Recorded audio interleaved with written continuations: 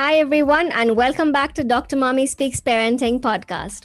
Today's episode is for all those parents who are struggling with a child having intellectual disability. We will delve deep into a common cause of intellectual disabilities, and that is Fragile X syndrome. And for this discussion, I have with me the chairperson of Fragile X Society India, Shalini Kedia. She founded this organization in 2003 and is working very hard to create awareness on the subject. Hi, and welcome back to the show, Shalini. It's so great to have you. Thank you so much, Rahat. Dr. Rahat, it's really a pleasure being here again. Okay, so we had discussed tons of things about Fragile X syndrome in our previous interviews, but the topic is such that it cannot be covered in one episode. So let's start by addressing a few questions. First, can you tell us how are Fragile X syndrome and infertility related to each other? For example, if a woman is having trouble conceiving and after appropriate tests, she turns out to be a case of Fragile X, then how does her management look like after that? That's quite an interesting question. So, it has been shown that 20% of women carriers of the Fragile X premutation gene have a low ovarian reserve, which translates into fertility issues. And that's why we strongly recommend that before any fertility treatment has started on a woman who is showing you a low ovarian reserve, a low AMH and high FSH, she should be tested for Fragile X. So now when you have a lady in front of you who is having fertility issues and has tested positive as a Fragile X premutation carrier, what are the reproductive options in front of her? The first option is she naturally gets pregnant, which she will not because she is having a fertility issue, and that is why she is going to an IVF clinic. So today in India, we do have pre-implantation genetic diagnostics available. And I would recommend that be the first protocol, is to have the embryos and test the embryos before implantation. Because a woman carrier will have 50% chances of passing it on to either of her children. And at a younger age, if you're able to retrieve good healthy eggs and have enough embryos and choose the healthy embryos, implant them, and she can enjoy motherhood. If her ovaries are not supporting enough healthy eggs and she is not going to be getting embryos, I don't think recurrent IVF sessions for her is an ideal situation, because as she's going to age, her ovaries are just diminishing. The reserve is diminishing, and each IVF cycle comes along with a lot of physical, mental, emotional, financial drain and pressure on the couple. So what I have usually told many women is give it one shot or two shots, or look at a donor egg or a donor embryo, because your ultimate goal is motherhood.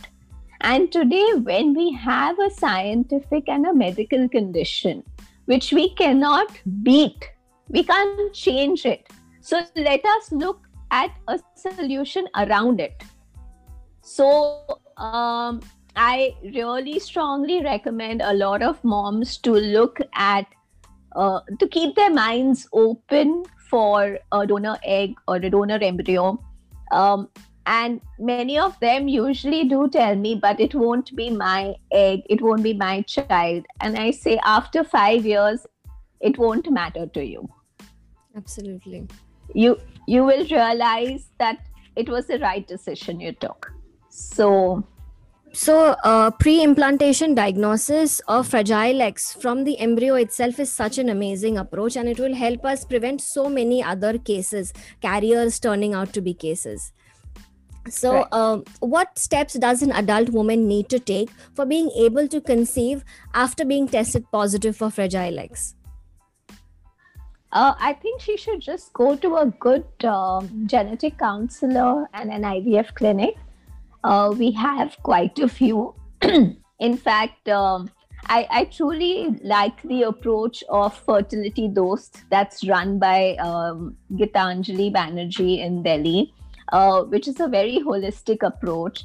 And they put you onto the right set of people.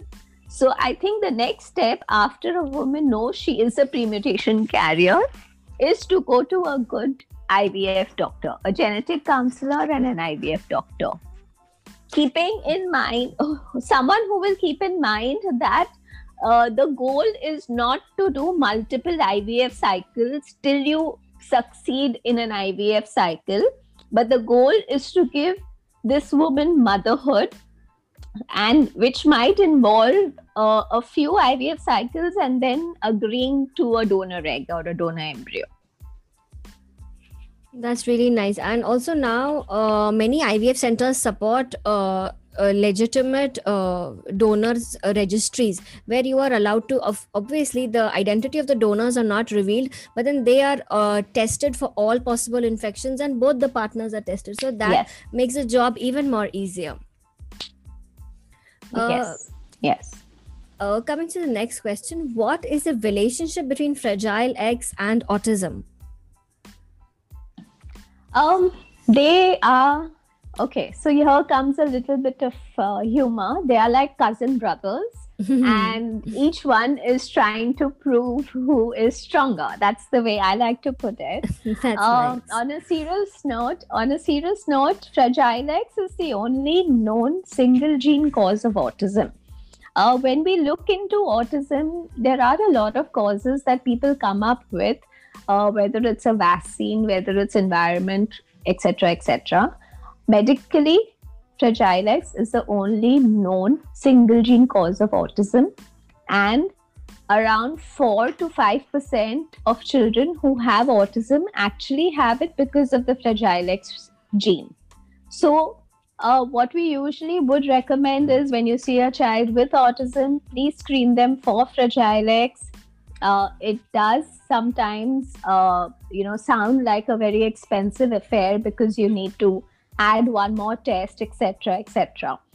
So there are a lot of similarities and overlapping between autism and Fragile X. Children with Fragile X do have autistic traits like hand flapping, repetitive behavior, speech problems, and that is why it makes it very difficult to differentiate between the two. However, there are, in my mind, I would call it 4 basic strong differences. Autism is a behavioral condition. Fragile X is a genetically defined medical condition. Autism cannot be tested with a blood test or confirmed with a blood test. Fragile X is confirmed with a blood test. For autism, there is no prenatal testing available. Fragile X can be tested prenatally, and it can give the parents, it empowers the parents with a choice of what they want to do. And lastly, and most importantly, there are no targeted treatments for autism, but there are a lot of targeted treatments for Fragile X. So, when I tell a parent that, okay, your child is on the autism spectrum, I think you should test for Fragile X, they usually will ask me, what will change? Exactly. My child is still going to be the same. The therapies are going to be the same. My struggles are going to be the same. He is still going to be a special child. What will change and why should I do the test? So my answer to that is, if the diagnosis changes to Fragile X, a child, the features of Fragile X will prevail over the features of autism. And you can start using the targeted treatments for Fragile X on your child. When you are planning your second child, there are a lot of families I have seen, they have one child with autism and then they say we don't want to have another child because they have the fear of having a child with the same condition. But today, if you've got to know that the child has autism because of Fragile X, you can prenatally test and take a decision for your next child. And another thing is, if it is Fragile X, usually the parents' siblings also need to be tested. So there is a lot of cascade testing that goes on, and other members of the family need to be informed about a genetic condition within the family to let them take empowered decisions for themselves. So this is why we very, very strongly recommend children with autism should be tested for Fragile X. Absolutely. This thing about once you have a child diagnosed with Fragile X, and then you are actually supposed to be informing the other members of the family so that they can be on the lookout for it and get themselves pre-tested. It is easier said than done. The condition is such that intellectual disabilities, Fragile X and autism, people try to hide it more and more rather than being open about it so as to be able to help other people. So I really wish this changes something, but then the truth is far from reality. So, an interesting part in this is I have come across a lot of families where they have a diagnosis for Fragile X and they say we are not yet ready to tell anyone in the family. Exactly. And I tell them, if you're not ready, don't do it. Okay. I said, but if any of your siblings are about to start planning their family, then don't hold back, because you don't want someone to go through what you're going through, or you want them to let it be an informed decision. If you are in a situation where there's actually no one around you who is who is going to be growing their family, and you don't want to tell your family about the diagnosis, it's completely okay, because it's no use stressing over it.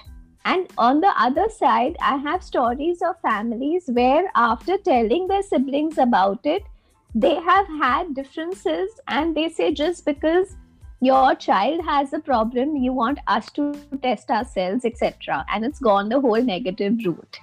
So imagine. There are like two sides of the coin, but yeah. It's actually, you're doing it for a very good and a social cause. You're trying to save someone else from the suffering you're already having. But then people don't tend to understand that. Yeah. So now this question is to raise awareness about the difficulties that a parent of an intellectually disabled child experiences, so that other people get an idea of it. So what difficulties do parents encounter in day-to-day routine of such a child?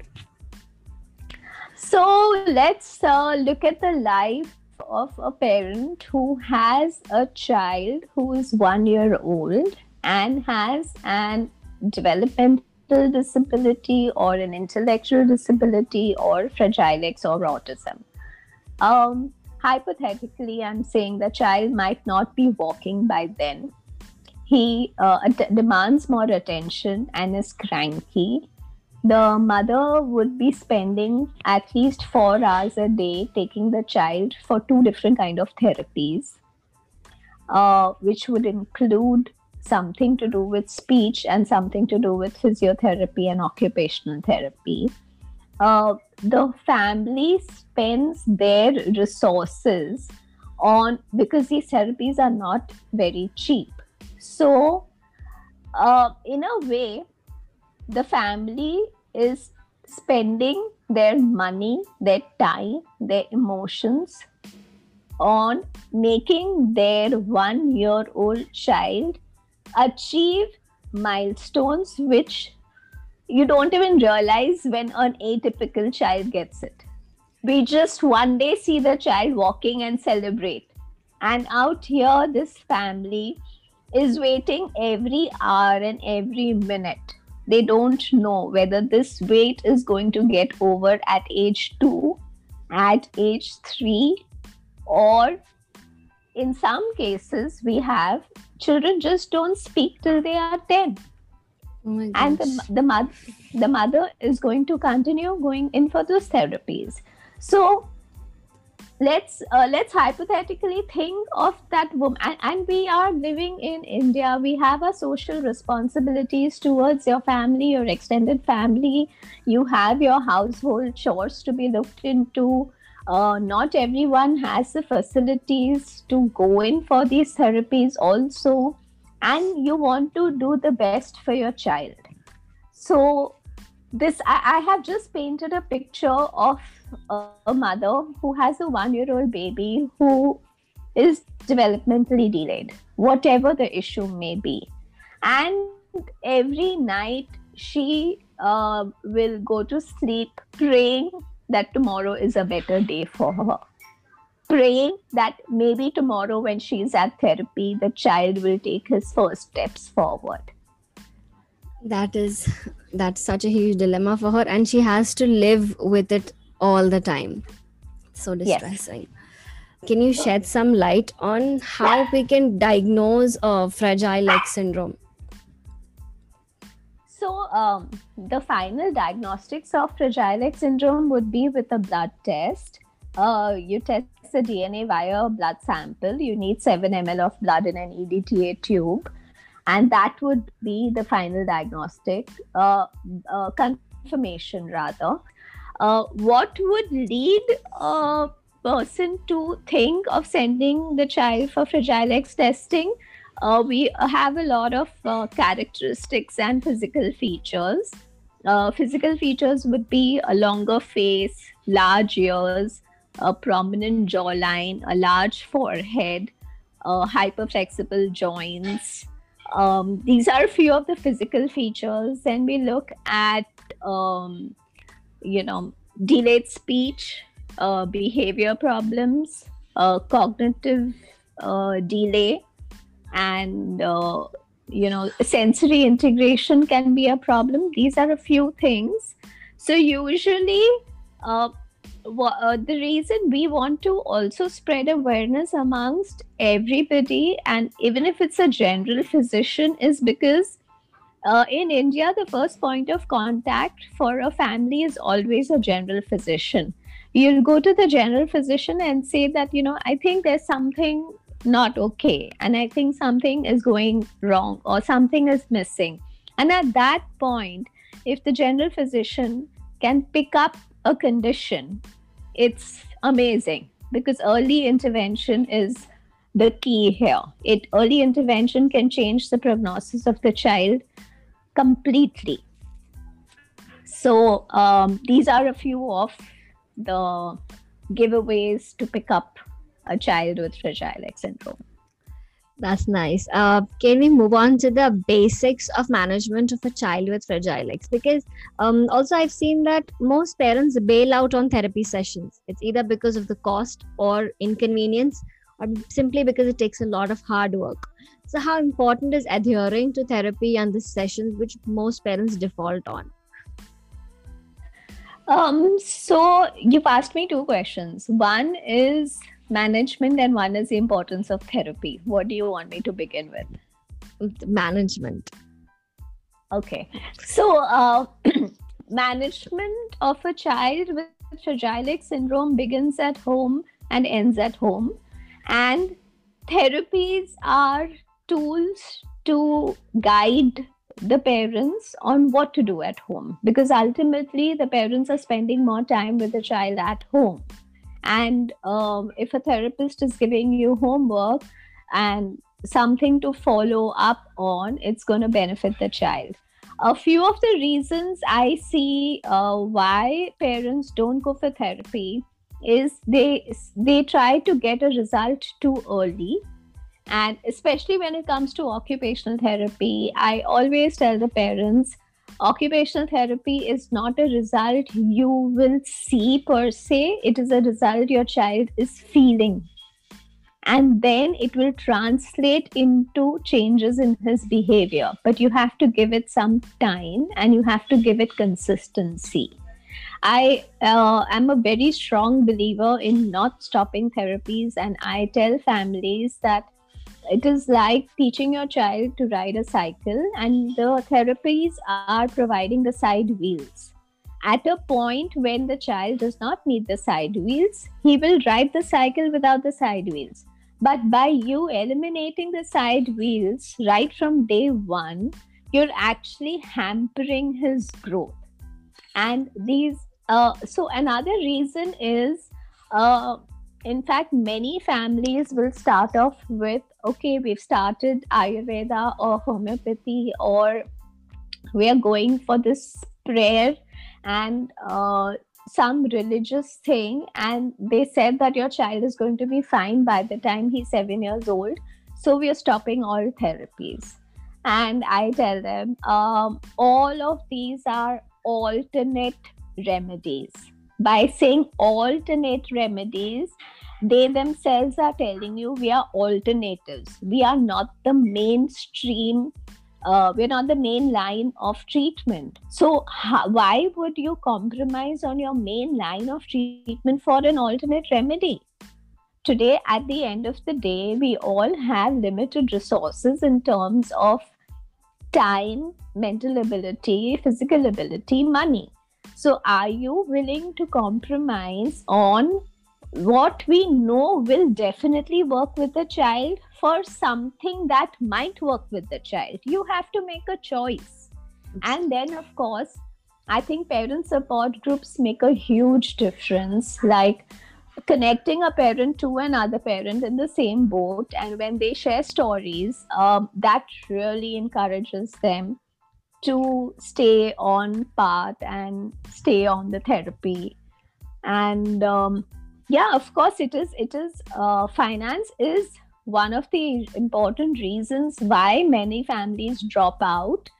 But yeah, I mean, so from our end, whenever we have a family who is even contemplating the importance of therapy and whether, going for therapy is a money-making racket and you don't see the improvement, and we do have a lot of all that happening. And at our end, we will always try and give them examples of how at this point your child needs that external help. So, and another thing is, some families get very overwhelmed with the kind of homework, rather the work at home with the child that's expected from the therapist, and they say that we can't do it. And I always encourage them to go back to the therapist and tell them that, this is not something I can do, or this is the hurdle I'm facing, so it can be sorted. Let them handhold you through it. Don't just not go for therapy because you've not been able to do what the therapist has asked. That's incomplete.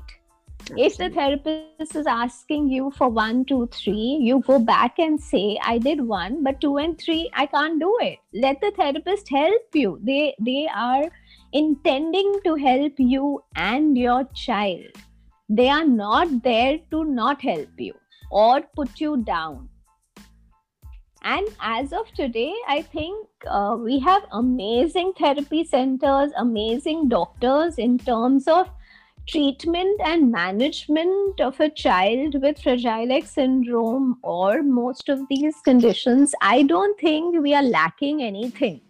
We have the infrastructure, we have excellent doctors and teams who are there. So we have to make the most of it. So the prime thing that is required here, since everything else is there, is motivated parents, where they have to keep on going till the child learns to ride his cycle. Yes. So that also brings me to another lovely initiative by Fragile X, the sibling support group. Can you shed some light on that? Yeah. Oh, that's too cute. Well, I just it was just one Sunday evening, and I got a message of a sister on Instagram saying that she saw someone's post talking about Fragile X. Until then, she did not know we existed, that there was a Fragile X Society of India. And she was a very keen sister and very interactive. And I was like, wow, this is a good thing. And I said, of course, she later made her mom talk to me, etc. And then I asked her, I said, would you like to connect with more siblings in your shoes? More siblings who have siblings with special needs. Uh, Today, being a sibling of a child with special needs is actually not as easy as it may seem to other people. There is a lot that goes into it. This sibling sacrifices on spending time with the family. This sibling watches how the parents are giving more time and attention to the child who needs it, and they are probably too small to comprehend why this is happening. So, having a support system is actually quite cool. So, we have around 10 sisters on it right now, and all of them have little brothers with Fragile X syndrome. And it was too cute because I started with an ice breaking exercise of saying, talk about yourselves and stuff. And they all brought in their siblings to talk about, like, oh, my brother does this, and my sister does this, and this, that. And it's actually quite a nice group, and they're all very, very enthusiastic. And I asked them also to exchange ideas if they want, and it's doing quite well. So I'm one of the older ones on the group, so I'm just moderating the staff, not Right. with an intention to probe into their conversations, but just to moderate it. Right. But I saw a lot of families interested, and then when I put out the message on Instagram, I said, right now we are looking at families who have children with Fragile X. So because the challenges would be different. So I didn't want to dilute that, and that's why right now the sibling support group is for children who have siblings with Fragile X syndrome, and they talk about funny things, and it's good fun. You know Yeah. what this one DM did? It kind of highlighted another management strategy of autism. People might Yeah. not have known that this is also a challenge. I mean, who thinks about a sibling who's normal when there's a special child in the house? Just the Right. fact that the sibling is so enthusiastic, Yeah, wanting yeah. to play with his Yeah. brother and all. Yeah. You're actually Yeah. providing them such a nice Yeah. tool to interact with Yeah. their brothers. And I tell you, I'm just probably putting it all together for them, but most of their instincts are already there. They already know how to handle their siblings and do the best with them. So we're just giving them some more ideas of how to do it. And it's really cute, Sometimes siblings will ask, oh, I have friends over, but my brother never comes and says hi. How can I make him come and say hi to my friends? And then we give them some small tips and techniques, and it works.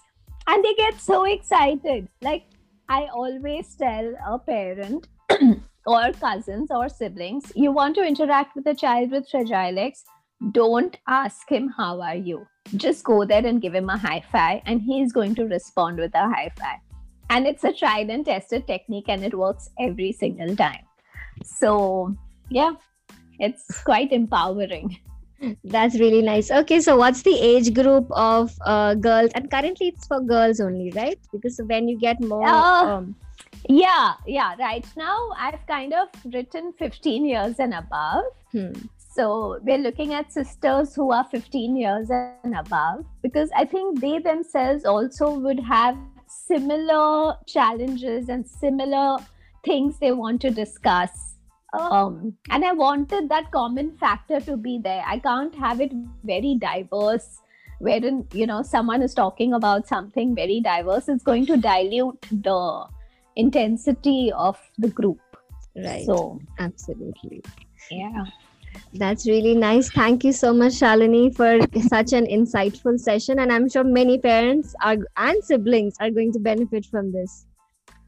Thank you so much. You can connect with Shalini and the Fragile X Society of India on Instagram, Facebook, and their website. The links will be mentioned in the show notes below. You can also support them either by being aware of this condition, or by spreading a word on social media, or by donations on their page. That's it for today. Until then, happy parenting.